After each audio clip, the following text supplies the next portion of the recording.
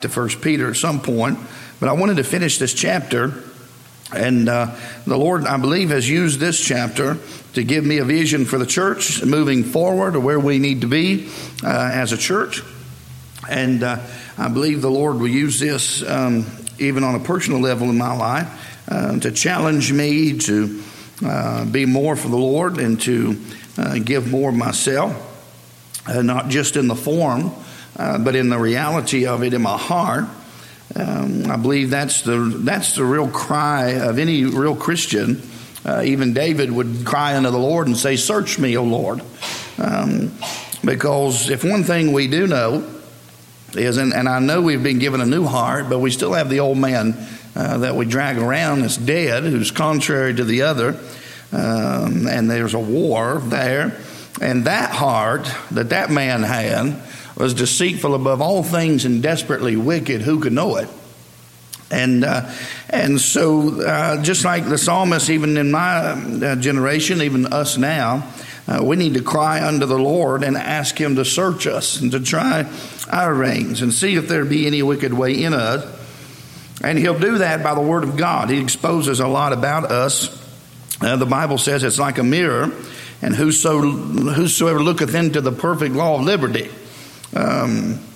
And so we behold in our face in a glass, and so we are all, hopefully by the grace of God, He begun a good work, and we're changed into that same image from glory to glory in a progressive way.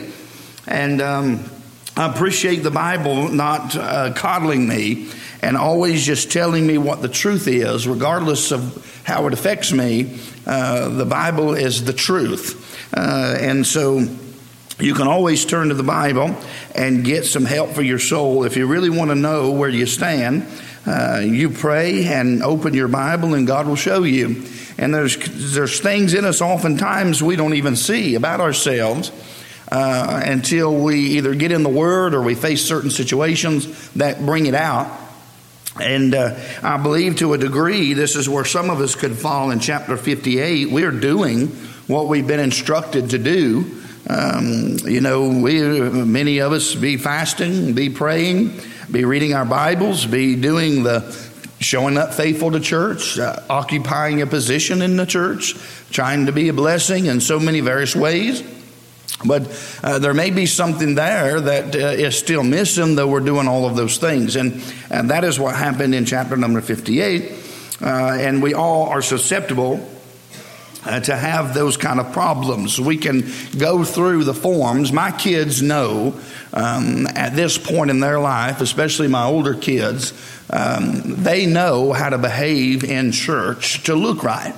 They know how to conduct themselves properly to other people, and so do your kids that have been raised for any length of time in church. But there's more to the Christian religion, there's more to the Christian life than just a form of going through rituals and rites and reciting creeds. There's more to it. It's a reality of God in your heart, and so we don't want to ever stray too far away from that and get caught up with the forms and the outward working of things, and lose in the heart what is most important. And I think that may have been what happened here. They got selfish, and they no longer,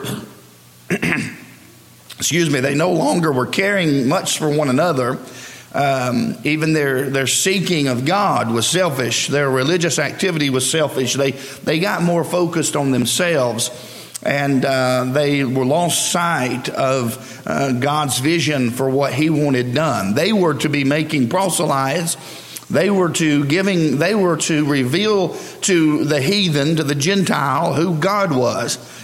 They were to be a light in the world, just like the church is now. They were to be God's tool on earth to reveal Himself.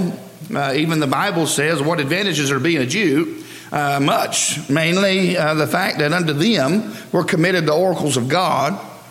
And there's a whole lot of reasons. There's a whole lot of ways in which it was advantage to them to be a Jew. And God wanted to use them to change the world, to be a light to the world, to reveal His truth to the world, to funnel through them righteousness and justice and love and all those wonderful things about who God is. And they lost sight of that. And they got to a place where they were so much better than everybody. They wouldn't walk through Gentile lands because the sand of those cities, those heathen cities, they didn't want the sand from those cities to get into their sandals. That's how holy they thought that they were and how much better they thought that they were. And Jesus would be seated with sinners, and it boggled their mind at why He would fool with wanting to be around people that were heathens. And what they didn't realize is most of them were heathens too, though they were born Jewish. And they lost sight of that, and they got selfish. And so they let the world, so to speak, fall down around them. Only thing that mattered was what was best for them. God let them go into captivity, and many of them, instead of trying to win that city or win those people in their hearts to God, they would complain that God would kill them and rid them of their oppressors. And that's what they're still crying today. They want God to come in. That's what they thought Jesus was going to do. That He was going to come and remove the Roman oppression, the Roman whip from them, and establish their kingdom again. And they got selfish in their thinking. And I wonder oftentimes as a church if we're not the same way. We want Jesus to come to get us out of this mess, so to speak. But God chose to put us in this mess. And what we rather need to have a better attitude about the thing. And we need to see, Lord, we want you to come. But, and I've heard many say this, but there's so many that need to hear the truth. There's so many that need to be saved. It's not that we don't want you to come, Lord. We hasten the day and to see your face, but there's much work that needs to be done. There's so many souls that need to be reached with the gospel. And that would be a better attitude to have as opposed to, Lord, just come get us out of this mess. Well, yes, I want to be out from under the mess as well. But once me and you go, the Bible says that he that now letteth will let until it be taken out of the way. And this world's never seen hell in reality like they're going to see when the Spirit of Christ and His bride is removed from this earth. And in that day, there will be such literal hell unleashed upon the earth that men's hearts will desire and seek death, and it will flee from them. They'll want to die to get out of the hell that they're living, but God will not allow them to die. And so anyhow, I just say that to say God wants to use you. He wants to use your life to be a blessing to other people. So we've got to get out from this idea that we want everything that's best for us, and we lose sight of what may be best for someone else. And most people that God used in the Bible, and Jesus setting the example, we saw this in Peter, his life was such that he would, at whatever cost to them, they wanted to do what the will of God was. And the will of God is that this world hears the gospel truth, because it is the power of God unto salvation. And He's not willing that any should perish, but that all should come to repentance. And so it's going to take from me and you. It may cost us dearly. Salvation is free, didn't cost you anything. But discipleship and living in the will of God is going to cost you, and it will cost you dearly. But I can assure you the payout, the dividends in the end will be good. Now, so I just want to say, I believe that's where they are in a selfish way.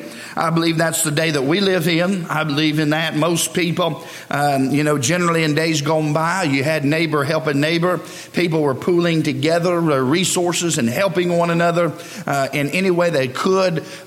People gave wholly of themselves and died early deaths to reach people with the gospel. And they just completely wore themselves out in giving themselves to people. And that kind of servant spirit is what we need once again. You can't have a selfish servant. He's not a servant at all if he is. And so we have to remember we're ministers. And we are priests of God. And if we're going to minister, it's going to cost us. We cannot live for ourselves. We have to be willing to lose out on what we may have here for what we're promised over there so that other people can have what they need. Now, God wants to use you. Now, I just want to say that. God wants to use you. It's not just the preacher that can accomplish something for God in our day. I know people that accomplished more for God in their world. They accomplished more for God not being a preacher. You think of the servants in churches that I can think of several. I won't call their names. Some of them are still alive. And I don't want to embarrass anybody, but they have given themselves in service to God's church and have done more from that position than they probably would have if they were a preacher. So you can do something. You can accomplish great things for God. You don't have to be a preacher or a pastor or a missionary or evangelist in that sense of we know it to accomplish things for God. You can do something for God in the position that you're in. Now, we got down through here in verse number 7 and 6. God is instructing them that it is not just merely what they were doing, but it required more. You can't do those things and leave all these others undone. And so we must remember that. We can't just do one thing alone and leave the other things undone. And that's what's happening here in verse 6. They didn't deal with the bands of wickedness. They did not deal with the heavy burdens. And they were keeping the oppressed unfree. And they were not breaking every yoke. They were not dealing their bread to the hungry. God always required such out of them, even to the stranger. Even when they were loaning money to somebody, they were not allowed to tax it. If it was another Jew, a brother, to make usury of others, they were to lend and to help their brother in need. They were to feed the hungry traveler, give them a place to lay down at night and clothe them if necessary.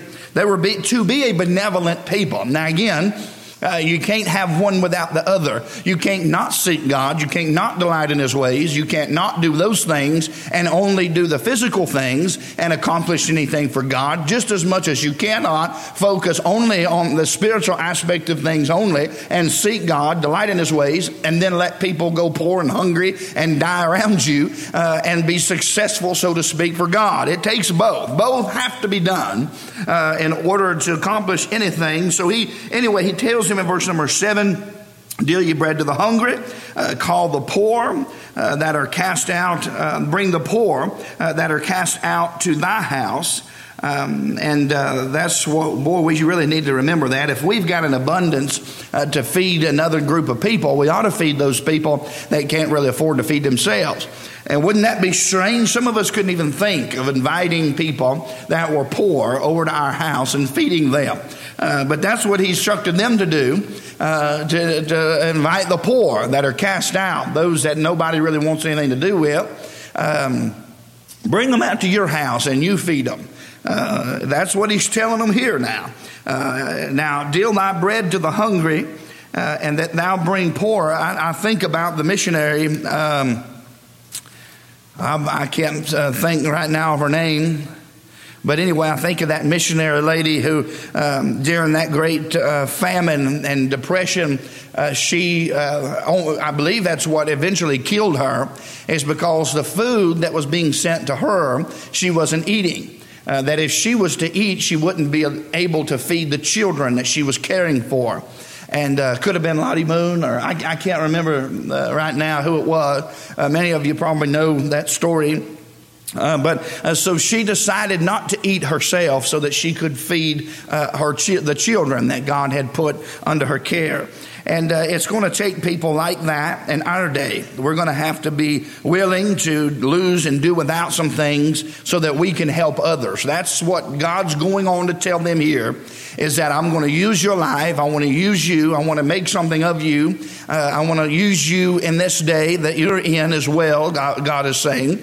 And you take care of the business I've instructed you to do, and I'll take care of your business. And that is what he's going to go on to tell them. Before I get ahead of myself, verse number 8, he tells them, now, if you will do these things, if you will free the oppressed and the wicked bands that have you bound now, if you'll cut loose of those things, and seeking self-pleasure and trying to please yourself, and you'll get a heart back again for other people. If you'll go to them, if you'll feed the hungry, if you'll feed them spiritual food, give out the Word of God, if you'll get a vision for people. I think about these little folks in these other countries. I'm thinking right now, Brother Kevin Knowles, one time we did a video conference with him, and some of those young colored ladies were there on that video, and he was having them testify how that they had no hope and without God until Brother Knowles came with the gospel. And 10, 15 years they've been now living for Jesus. And all because I know God's prevenient grace. I understand God's power and sovereignty in that. But I do know it took a man to deny himself and pack up his family and move from the comforts of America into another country with a burden to see starving people not just die hungry physically, but not die hungry and thirsty for God. And they cannot find him because no one is preaching the truth. And so they got under a burden and took that burden, and God used them not only to bless in the physical manner and help meet physical needs, but they got born again of the Spirit. And I think about those little folks that have nothing. Not only are they without God, they're without much of anything in this world. They have very little to eat. They have very little to do. Most of them live in clay houses and various things like that, and have very little money and prosperity that me and you unfortunately enjoy in this day. But if you think about what a tragedy it would be, not only to live in miserable conditions like that, but then to die without God and to die lost, and only to wake up in a place far worse, that you would beg to go back to the poverty that you died from while you were on earth. What a shattering thought that a person could live a life like that and then end up dying lost without Jesus, only to find themselves in eternity screaming and wailing and gnashing their teeth in torments all the days of their life, because they believe not the love of the truth, receive not the love of the truth. And so it's going to take somebody to deny themselves and get under a burden again for lost souls. And yes, it takes me and you. It takes us to have a burden for them, not that we're able to go, but that we can give and we can enable these others to go, that they could reach these. We're going to have to see not an obligation in missions. We're going to have to get out from somebody might find out my giving record and give based on what we think others might interpret by that. We're going to have to give with a real heart. We're going to have to get a real burden to want to see lives changed and souls reached for God. When we think of missions, we're not writing a check and hoping that somehow God will fill our bank account back up because we gave a little. I want to give a little because I want it to enable somebody to stand as I'm able to do tonight somewhere across this world that they've never heard about Jesus, that he might stand up in front of those people and not have to worry about his bills getting paid and his family getting food, that he could just stand with the liberty and preach the gospel and live of the gospel and be able to preach the truth of Jesus without those burdens on his heart and be able to reach sinners. And so we are highly blessed folks, and we are some of us are missing out on a great blessing when it comes to missions. We're missing out on the things that would be accounted to us at the judgment seat. We're missing out on blessings, not only in this life, but certainly so much more in the life to come. That the money that God entrusted us with, we blew it on cars we never needed. I don't know who in the world making $40,000 or $50,000 a year needs a $70,000 vehicle. I'm just trying to be honest. I know that's none of my business to some degree, but I want to tell you something. You need to invest in God's work. You need to put money into business that God has going. You could do without a few things. You could maybe buy a little less nicer vehicle. You could go with maybe eat out a little bit less in order to afford to give to foreign missions, to support missions and support your local church, that it can stay sustained and be able to continue to support foreign missions. We need to get a burden again. And why would I do all of this, Brother Clint? Why would I do that? Because God loves souls, and He doesn't want to see a single person die and go to hell, a hell that was never even made for them, was certainly never intended for them, a hell that was should never be their home. I'm telling you, we need to get a burden again to get involved in God's work for the right motives, for the right reasons, not so that we can report on a prayer letter how many people made some ridiculous decision and invited Jesus into their heart, not so we can report back things like that, just so that we can have just a true burden to bring glory to God by seeing those that would maybe never hear, that they might hear and it be mixed with faith, and they might change, their lives may change, their communities may change by reaching one person in that community. And so we need to get a proper burden again, a real vision, a real burden again for foreign missions. I fear that it's come to the place that we write a check to it and become so disconnected from missions and evangelism in general. And the average church, and the average Baptist church, God has used the Southern Baptist Church in days gone by, and He's certainly using independent churches now to send more missionaries across this ungodly world to reach those that are in need of the gospel. But I fear that in most of our Baptist churches, it's become so disconnected that we just do it because that's what other people do. We hear the preacher talk about missions, and we hear maybe somebody talk about how God did something special for them because they were faithful to give. And so there's all kinds of reasons people want to be involved in missions. I want to tell you the reason we ought to, because there are poor, there are hungry, they are naked, and there are certainly lost men and women all scattered around this planet of 7 billion people that need somebody to tell them about this man that would save anybody. This man that'll save you and change your life and give you peace and joy in the midst of your poverty, that you can have peace, abounding joy unspeakable, and be as poor as you could possibly be. And that's what they need. They need to hear of a God in heaven that loves them and is concerned about them enough that He would send His only begotten Son to die so that they might live. They need to hear the gospel. So I want to encourage you, as we look not just at foreign missions, we need to look also into our own communities. We need to look across the street. We need to look at our job, at who we sit across from on your job and you come in contact with every day. That's a soul for whom Jesus died, and they need the gospel. And so He tells them that.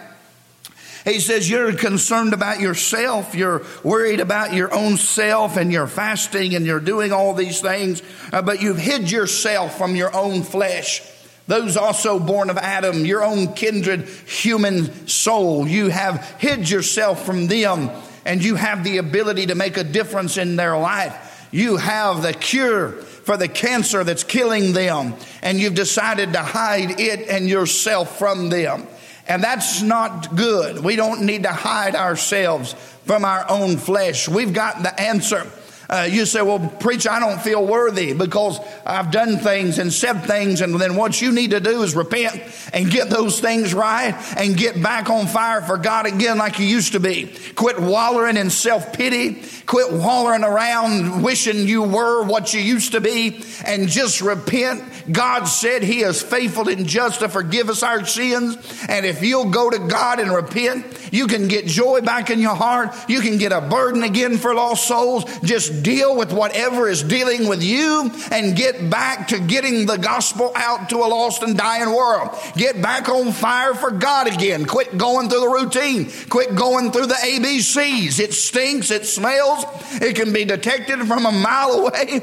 And God just wants a reality of the human heart that's just overflowing in abundance of the presence of God to use that person in a church service. We need somebody to come into our churches so full of God they can't hardly contain, and it just spills out into the congregation. I'm talking about a reality, not a worked up deal, but a reality of people that have been alone with God during the week, and they show up on Sunday and they show up on Wednesday with the abundance of God in their heart, that they want God like a vessel to turn them over and spill them out upon the people. That's what we need, and we're wasting too much time being involved in wickedness and sin and idolatry, and our churches are drying up and dying spiritually because the average man and woman is spending their time not in the presence of a holy God, not their life being spent in service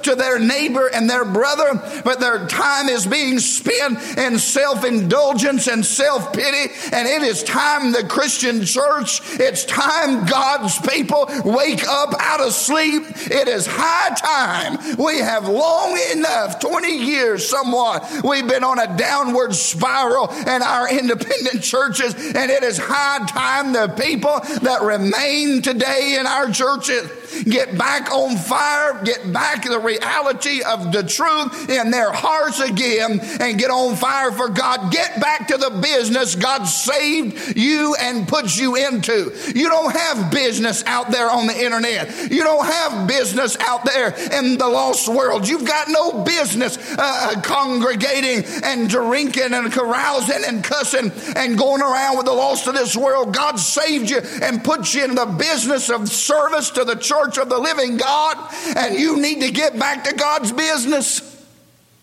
Amen. Hallelujah. So then he said, if you'll do that, if you'll lose the self-pity and you'll get out of the self-pleasure, there's no other way to get there. Can I say this? Most of us see the deficiency in our ministries or in our churches or in our lives, and the only hope to get there, to that place that you want to be, the only hope that there is for us to get there, is that we follow what the Word of God says. And I believe what God's saying to us is, we're going to have to get back to the place that we love other people more than our own self again. We're going to have to be willing to burn our lives up in the service of God for people.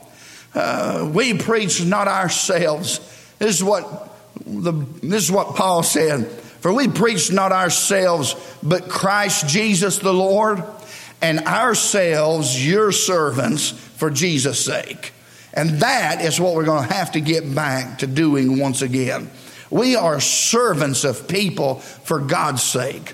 And we're going to have to get back into the service of God by serving people, and stop isolating and withdrawing ourselves from our own flesh because they're too dirty.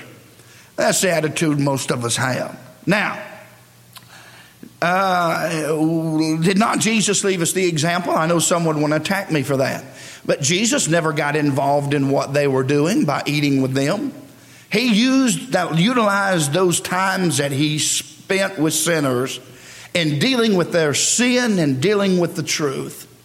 I know one man right now told me that his brother preached to him for years, tried to reach him with the gospel, tried to get him saved, and dealt with him for many years. And his approach, generally speaking, for the first half of his life there, His approach was really kind of to belittle and to, I can't believe the way you've been raised. You ought to know better than what you're doing. You're so filthy. You're so vile. You're so low. How could you do that? And the first part of his ministry, he would come in and never speak more than 5 words to his own brother. Never really spend any time with him at all. And the man telling me this said, it was when my brother, for some reason, something happened in his life, and he would come in town and he would just spend time with just me. He wouldn't belittle me. He wouldn't attack me. He would just spend his time with me, and he'd hug me and tell me he loved me. And he said it was them that he began to win my heart. And I began to see, and he said it was something that just happened when I was convinced that man loved me. When he would start to talk to me about Jesus, I'd listen like I never had before. Folks, that's what the world wants to see out of me and you. They want to know we love them, that we really care about them. These people that we're trying to bring to the Lord and trying to get to come to church, we're not trying to make anything out of them. We just want what's best for their life because we love them and we want to see them saved, and we'll do whatever it takes to make sure that happens because we love them, and not so that we can pat ourselves on the back and tell people what a great job we did and winning that person to the Lord and all of that. God keeps all those records, and every time a man pats himself on the back for them, I believe God strikes it from their record. That's my opinion. They've got all the praise they're going to get of what they get down here. But God's not unrighteous. Forget your work and labor of love. He's keeping a record of it. You don't have to tell everybody. I get so tired of seeing these preachers. Some of them, they'll go out street preaching and witnessing on the streets and things and video themselves doing it, and they'll video themselves. I just wanted to thank the Lord for so-and-so that got saved. And most of the time what it is just a pat on the back so they can show everybody how good they've been doing. Why don't you just do that in secret? Why do you need to praise it? Why do you have to tell everybody else what you did? Just do it for the Lord. Do it because you love people, not because you're trying to make a name for yourself. That didn't cost any extra. Now, we got to move quickly. So then shall thy light break forth as the morning. Look at what he said. You take care of those things. You open you draw your soul out to your fellow man, and you begin to come out of your shell and quit worrying about yourself all the time, and you get back to doing what I want you to do, and feed the hungry, clothe the poor, and give the gospel, and do all those things I've wanted you to do. And you start doing that, and here's what I'm going to do for you. All those things you were seeking me and delighting to know about in verse number 1, I'm going to open myself up to you. Not God's light's going to break forth. That's not what he says here. He says, then shall thy light break forth as the morning. There's nothing more beautiful in my eyes than the sunrise, a beautiful sunrise morning. And when that light peaks up over the mountains and over the hills, and you begin to see the colors of the sun begin to rise, and that it's a beautiful thing. You know what God's saying here and speaking about your glory? He's saying, I will make you something beautiful. Your life will be something beautiful. Your light will shine forth as the morning. You want to be used of God. You want God to use your life. And you want to be something, you don't want to die in obscurity, having done nothing for God, then get to doing what this Bible says to do. And God said, your light shall shine forth as the morning. I'm going to make you a blessing.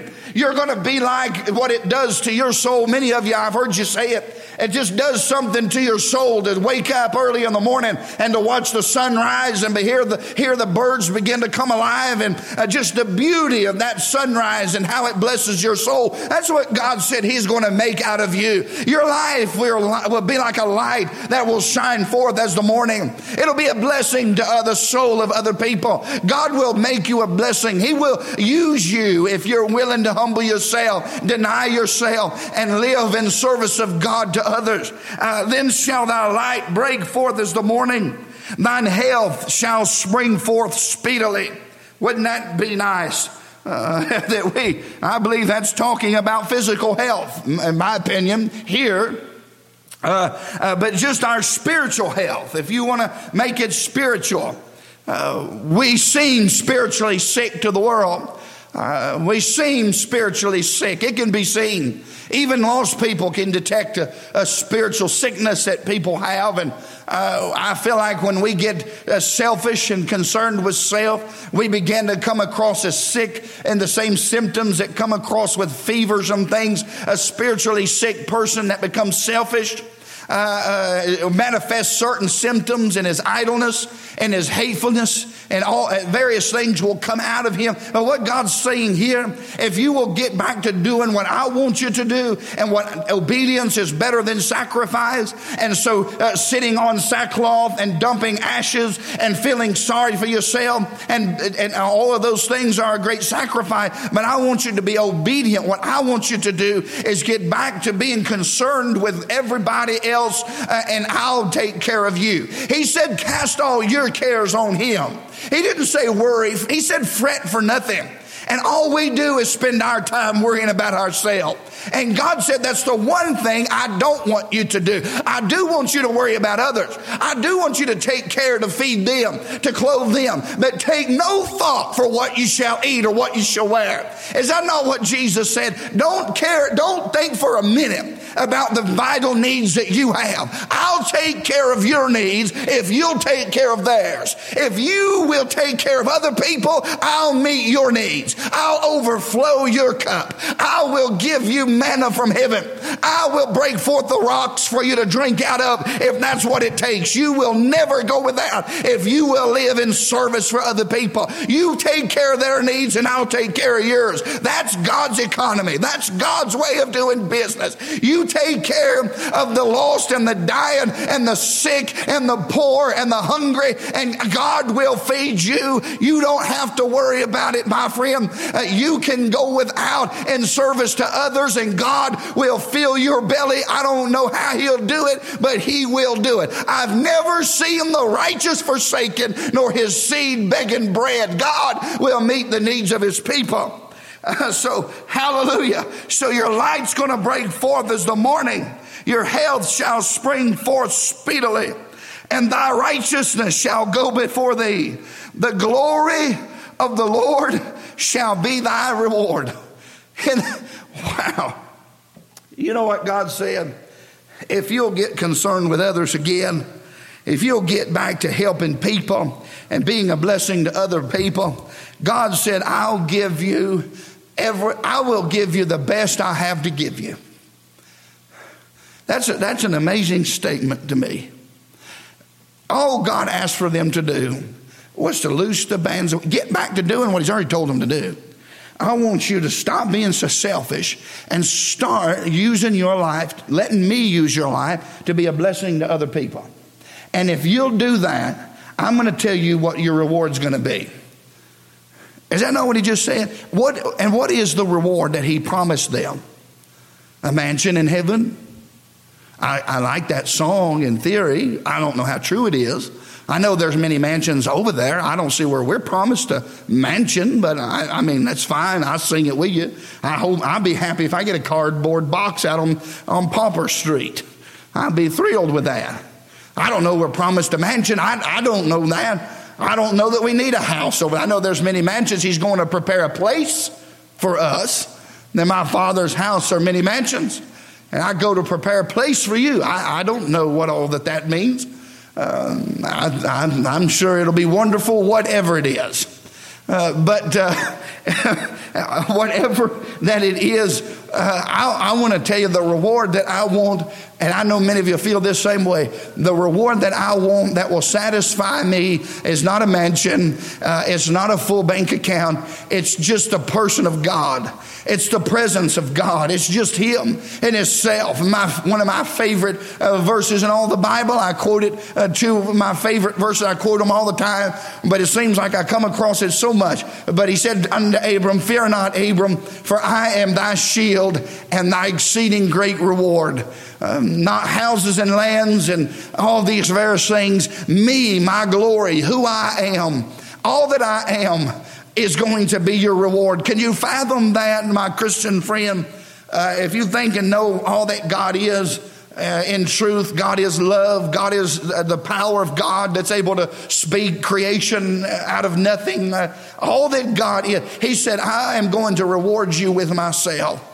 And that is just amazing to me, that if we'll get, we need missionaries in our day. I'm astounded at the few that are being called. I see some that mommy sent, but I am appalled at the so few that are responding to a real call of God. I believe a man that's called, he's got a call of God on his life, and he's sent by God's church, but he's called of God to a position to go to the mission field, or to go somewhere and preach, to call to pastor churches and to preach the gospel. I believe in the call of God, and there's very few. I believe God's calling. I believe there's few responding. I believe they'd rather have the pleasures of this life for a season than to live the life that's promised to them as preaching the gospel. And I believe that's sad that they throw away such eternal bliss and blessings for some temporal things that will never satisfy them anyway. But we need missionaries to go to the field. We need more than checks to be written, and I'm for writing checks, please. But we need people that'll get under a burden. Who in our churches is willing to take of themselves the time necessary to go pick up some children around the community and bring them into the church house? I'm for a bus ministry, but I'm not for one without somebody having a burden to do it. I don't need a warm body that can drive with a driver's license. I want somebody that's got a burden to see the thing through and to be faithful to it, and's got a burden for it, that'll pray for it, that'll come to me and say, Brother Clem, I've got a burden for these souls. I lay awake at night thinking of these poor children that have been molested and that have been mistreated and don't get to eat because their parents are using their money for dope. And I've got a burden to see them hear of the gospel and to see their life change. We need somebody that's got a burden for lost souls again. We need more than a checkbook. We need a burden. But anyway, I got to move on. I'm enjoying preaching. But verse number 9, the glory of the Lord shall be thy reward. Then shalt thou call, and the Lord shall answer. Thou shalt cry, and he shall say, Here I am. If thou take away from the midst of thee the yoke, the putting forth of the finger, and the speaking vanity. Boy, what another charge he lays at the feet of these people. You know, they're the kind of people that are just pointing their finger at everybody. Nothing irritates me more than seeing somebody do that. They just arrogantly that's the kind of people he's got going here. It's everybody else's problem. That's a selfish man. That's a selfish person that starts pointing fingers. You say, how so? Just chew on that a while and you'll see. That's about the most selfish individual other than a person that would commit suicide or a drug addict. They're selfish people. They start looking at everybody else and blaming everybody else for everything. Well, it may not be that person. It may be you, sir, that's pointing the finger. You may be the problem. But you're busy pointing the fingers at everybody else. You're not even humble enough to examine yourself. And he said, put all that away. Quit blaming everybody. And look, at the end of the day, does it really matter? You're all guilty of doing very little to serve other people. And so does it really matter that we're going to point the blame and find out who's the one that's really caused the problem? We're all guilty. We all live in self-indulgence more than we should. Self-satisfaction and self-pleasure are killing all of us. We all spend too much time in vanity. He talks about speaking vanity. We're full of vanity in our day. Whether we're speaking it or whether we're watching it, we're filling our time. We need to be redeeming the time, and we're blowing it with vanity. Things we'll never remember. Things we'll never need. Things will never profit us at all. It's vanity. It's vain. It's a waste of time. He said, quit speaking. Quit talking about things that are never going to matter. Quit being involved in the blame game and pointing fingers and being involved in speaking vanity. Put all that away and get back to humbling yourselves and serving the people around you. Just let those fight it out about who's right. Somebody else can be right. Somebody else can be the toughest and the meanest and the one that's always right. Somebody else can take that position. Oh God, just use my life. If nobody ever finds out about it, just use me to help people. Boy, I'd hate to die with my life being the sum total of the choices that I've made. Be to just, he was funny, or he was, he was a hard worker or something. I mean, that's great, but man, I tell you, I want to die in service to people for the glory of God. I want to I know you do. If you're really saved, I know it's in your heart, and we just need to get back to doing it. There's going to be no magical spell or no magical formula. God just says, you take care of this. You start doing that, and I will reward you with myself. You'll call and I'll answer, here I am.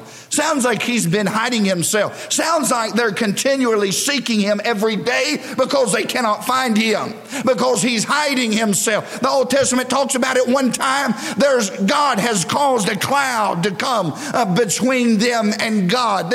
God's not listening to them because they're disobedient, because they're selfish. They're not, even their approach to God is for selfish motives. The Bible says we ask, and we ask amiss, that we might consume it upon our own lusts.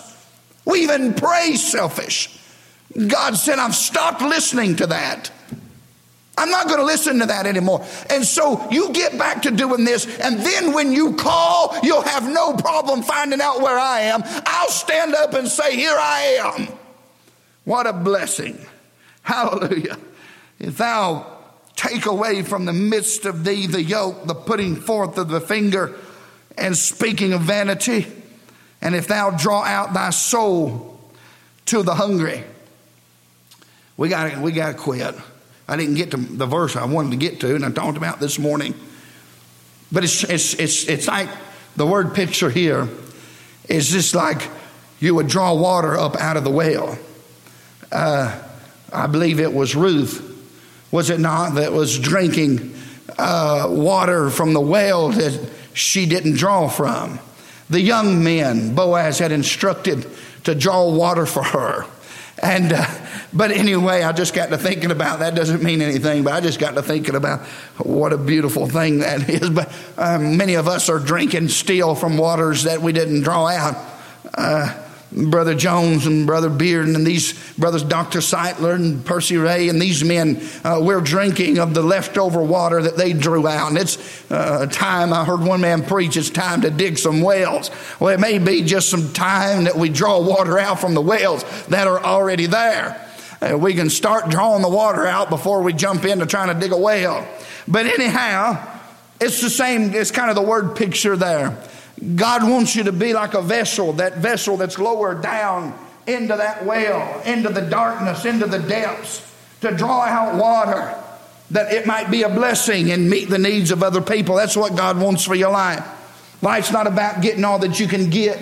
Life's about God using you as a vessel that he could draw up out of the depths. You may have to be crushed, and God may have to crush you under some heavy burdens and loads to get all of you out of you. But he wants to drive you down into the depths of that well, only to fill you full and to bring your life up out of that full of living water, that you might be a blessing for others, that when they drink, they're satisfied. And that's the word picture here, that God wants us to draw our own soul out as that cistern is lowered, or that bucket is lowered into that well to draw out water. God wants us to draw out our soul and expose it to those that are in desperate need, for them to drink, for them to use, for them to get a blessing. That bucket gets nothing out of the interaction. You understand that? That soul, I may get nothing out of it. It's going to do nothing but empty me of water. I'm going to have to be dipped down once again into the depths to get my bucket full again. God's going to have to maybe drive me back down into the darkness,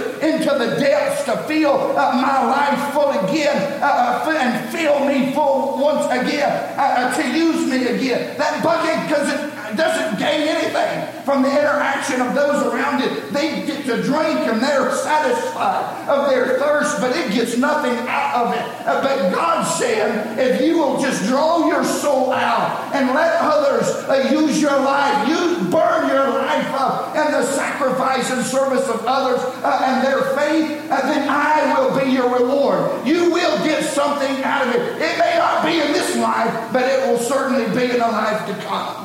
And so that's what he instructs them to do, to draw out their soul. And you say, well, preacher, I'm backwards. I have my person. You can't hide behind personality and be disobedient to the Bible. I understand your personality may not be as forthcoming as others. You may be backward and all those things, but that doesn't get to excuse you from preaching and teaching those of the gospel. It doesn't get to excuse you of being used to be a blessing to other people. Nobody gets to hide behind personality to get to disobey God. God knew how you were raised. He knows your personality. And he said across the board for all of us, expects all of us to go into all the world and to preach the gospel. Regardless of time and ages and personalities and people, all of us are expected to do and serve other people. We're all expected to do that. And so in your own capacity, in your own way, you've got to obey the same thing that I have to obey. All personalities have to obey them. But anyhow, and he shall say, here I am, and putting away the vanity, draw out thy soul to the hungry and satisfy the afflicted soul. I studied that afflicted soul a little bit, and I'm already done. But I studied some of that afflicted soul. That's really talking about the depressed. A word we don't like to use often, but that afflicted soul is talking about. Draw out your soul. See, there's a twofold thing here. There is some things talking about literally feeding the hungry that I believe. Putting clothes on the poor and the naked. I believe that. That's talking about the physical. Whoso haveth this world's goods and seeth his brother have need, shut up his compassion. How the love of God dwell in him. Even Jesus performed miracles to feed people that were hungry. And so there is the physical aspect of that. But then we see that it's not merely a physical matter. It's not a matter of having enough money to do it. It's not a matter of having a plan in place. It's not a matter of all that. It's a matter of the soul. So he deals with the spiritual side. Draw out your soul. It's not just enough to stop at the physical. And so meet the need of the afflicted soul. That person that's depressed in the church, the last thing they need is for somebody to bash them for being weak. Well, if they just believe the Bible, I bet they've not been written. That's the last thing they need. I don't know what's to blame in their life. That's none of my business. But what is my business is I do all I can as a brother in Christ to try to help the afflicted soul. I want to bring some joy. I want to do all I can. If I have to get down on my hands and knees so that they can step up on my back to get up out of the hole, then that's what I need to do. Spiritually speaking, right? Whatever it takes to help my brother or my sister get up out of that depressive hole, that's what I should be willing to do. And look for ways in which to do so. And so draw out your soul to the hungry. If thou draw out thy soul to the hungry and satisfy the afflicted soul. So either way, you're dealing with hungry or you're dealing with a spiritual need that needs met. For you and me, it's a matter of the soul. If we don't meet it, it's a spiritual problem. But how dwelleth the love of God in you, right? And then also in the afflicted soul. Then shall thy light rise in obscurity, and thy darkness shall be as the noonday. Boy, when it would be dark for you and times, we're just getting into the good stuff. Maybe we'll just come back Wednesday. Well, I'm not in no hurry. We can come back here Wednesday if God lets us live that long. No reason in preaching all of this here tonight. It's like the one preacher that was preaching, and the man walked out, and there's a woman met him in the vestibule, and she said, is he not done yet? And the man said, oh, he's done. He just hadn't quit yet. So I certainly don't want to be done and not quitting. But this has just stirred my heart. And so, we'll finish. Let's finish these verses Wednesday night. Then we can come back Sunday and do Peter. Get back on 1 Peter. But it's talking about, so start in verse number 10, read through the rest of the chapter, and we'll come back and deal with this Wednesday night, Lord willing. But draw out your soul this week to the hungry, satisfy the afflicted soul. And God said, your light shall rise in obscurity, and thy darkness be as the noonday. You know what that says to me? At what time that I would be in darkness, what God said he would do for me, times it generally would push me down into depression, that I would be in a dark time. God said that time won't be like that for you. It'll be as the noonday. Now that, I may be misinterpreting that, but that's the way that verse hits me. I feel like what God's saying, your darkness shall be as the noonday. If you've got some other ideas about that, you call me and let's talk about it. But I really feel that way. I feel like at the time, and most of us have it, you know what triggers you or what sets you off, or when you might have a dark time or a dark day, especially if you're prone to depression and things like that. You know some of those things. And what God is promising me and you here, and I believe this with all of my heart, if we'll obey the Bible, if we'll do what he said and we'll take care of other people, he'll take care of our dark times will be as the noonday. Now, we'll have nothing to complain about then if our dark times are as bright as the noonday. And so, man, what a good God we serve. What a tremendous God we serve. God will help you. Don't quit. Stay in the fight. Keep on going for the Lord. And let's draw our soul out. Let's get out from our little holes and let's get back to being a light to this lost world. This world needs us. Harriman needs us. Our community needs us. Your job needs you to be a light. The only hope they may have to hear the gospel. So get a fresh burden back, get on fire for the Lord, get on your knees, get in the Word of God, and let's go on and battle for the Lord. Lord, we love you. Thank you for the truth tonight. Thank you for the Word of God. Thank you for the help you are and shall be to our soul. Help us to be obedient, not be forgetful hearers of the word, but help us to obey what we've heard preached tonight. From the pulpit to the pews, help us, Lord, to be obedient to the word of God. We love you. In Jesus' name, we ask you to help us, Lord, to please be a light and be an example and to be a witness, Lord, of our resurrected Savior to a lost world. We love you in Jesus' name. Amen. Thank you for watching tonight. We'll be online Wednesday. And then back in the church house Sunday moving forward. We love you. God bless you.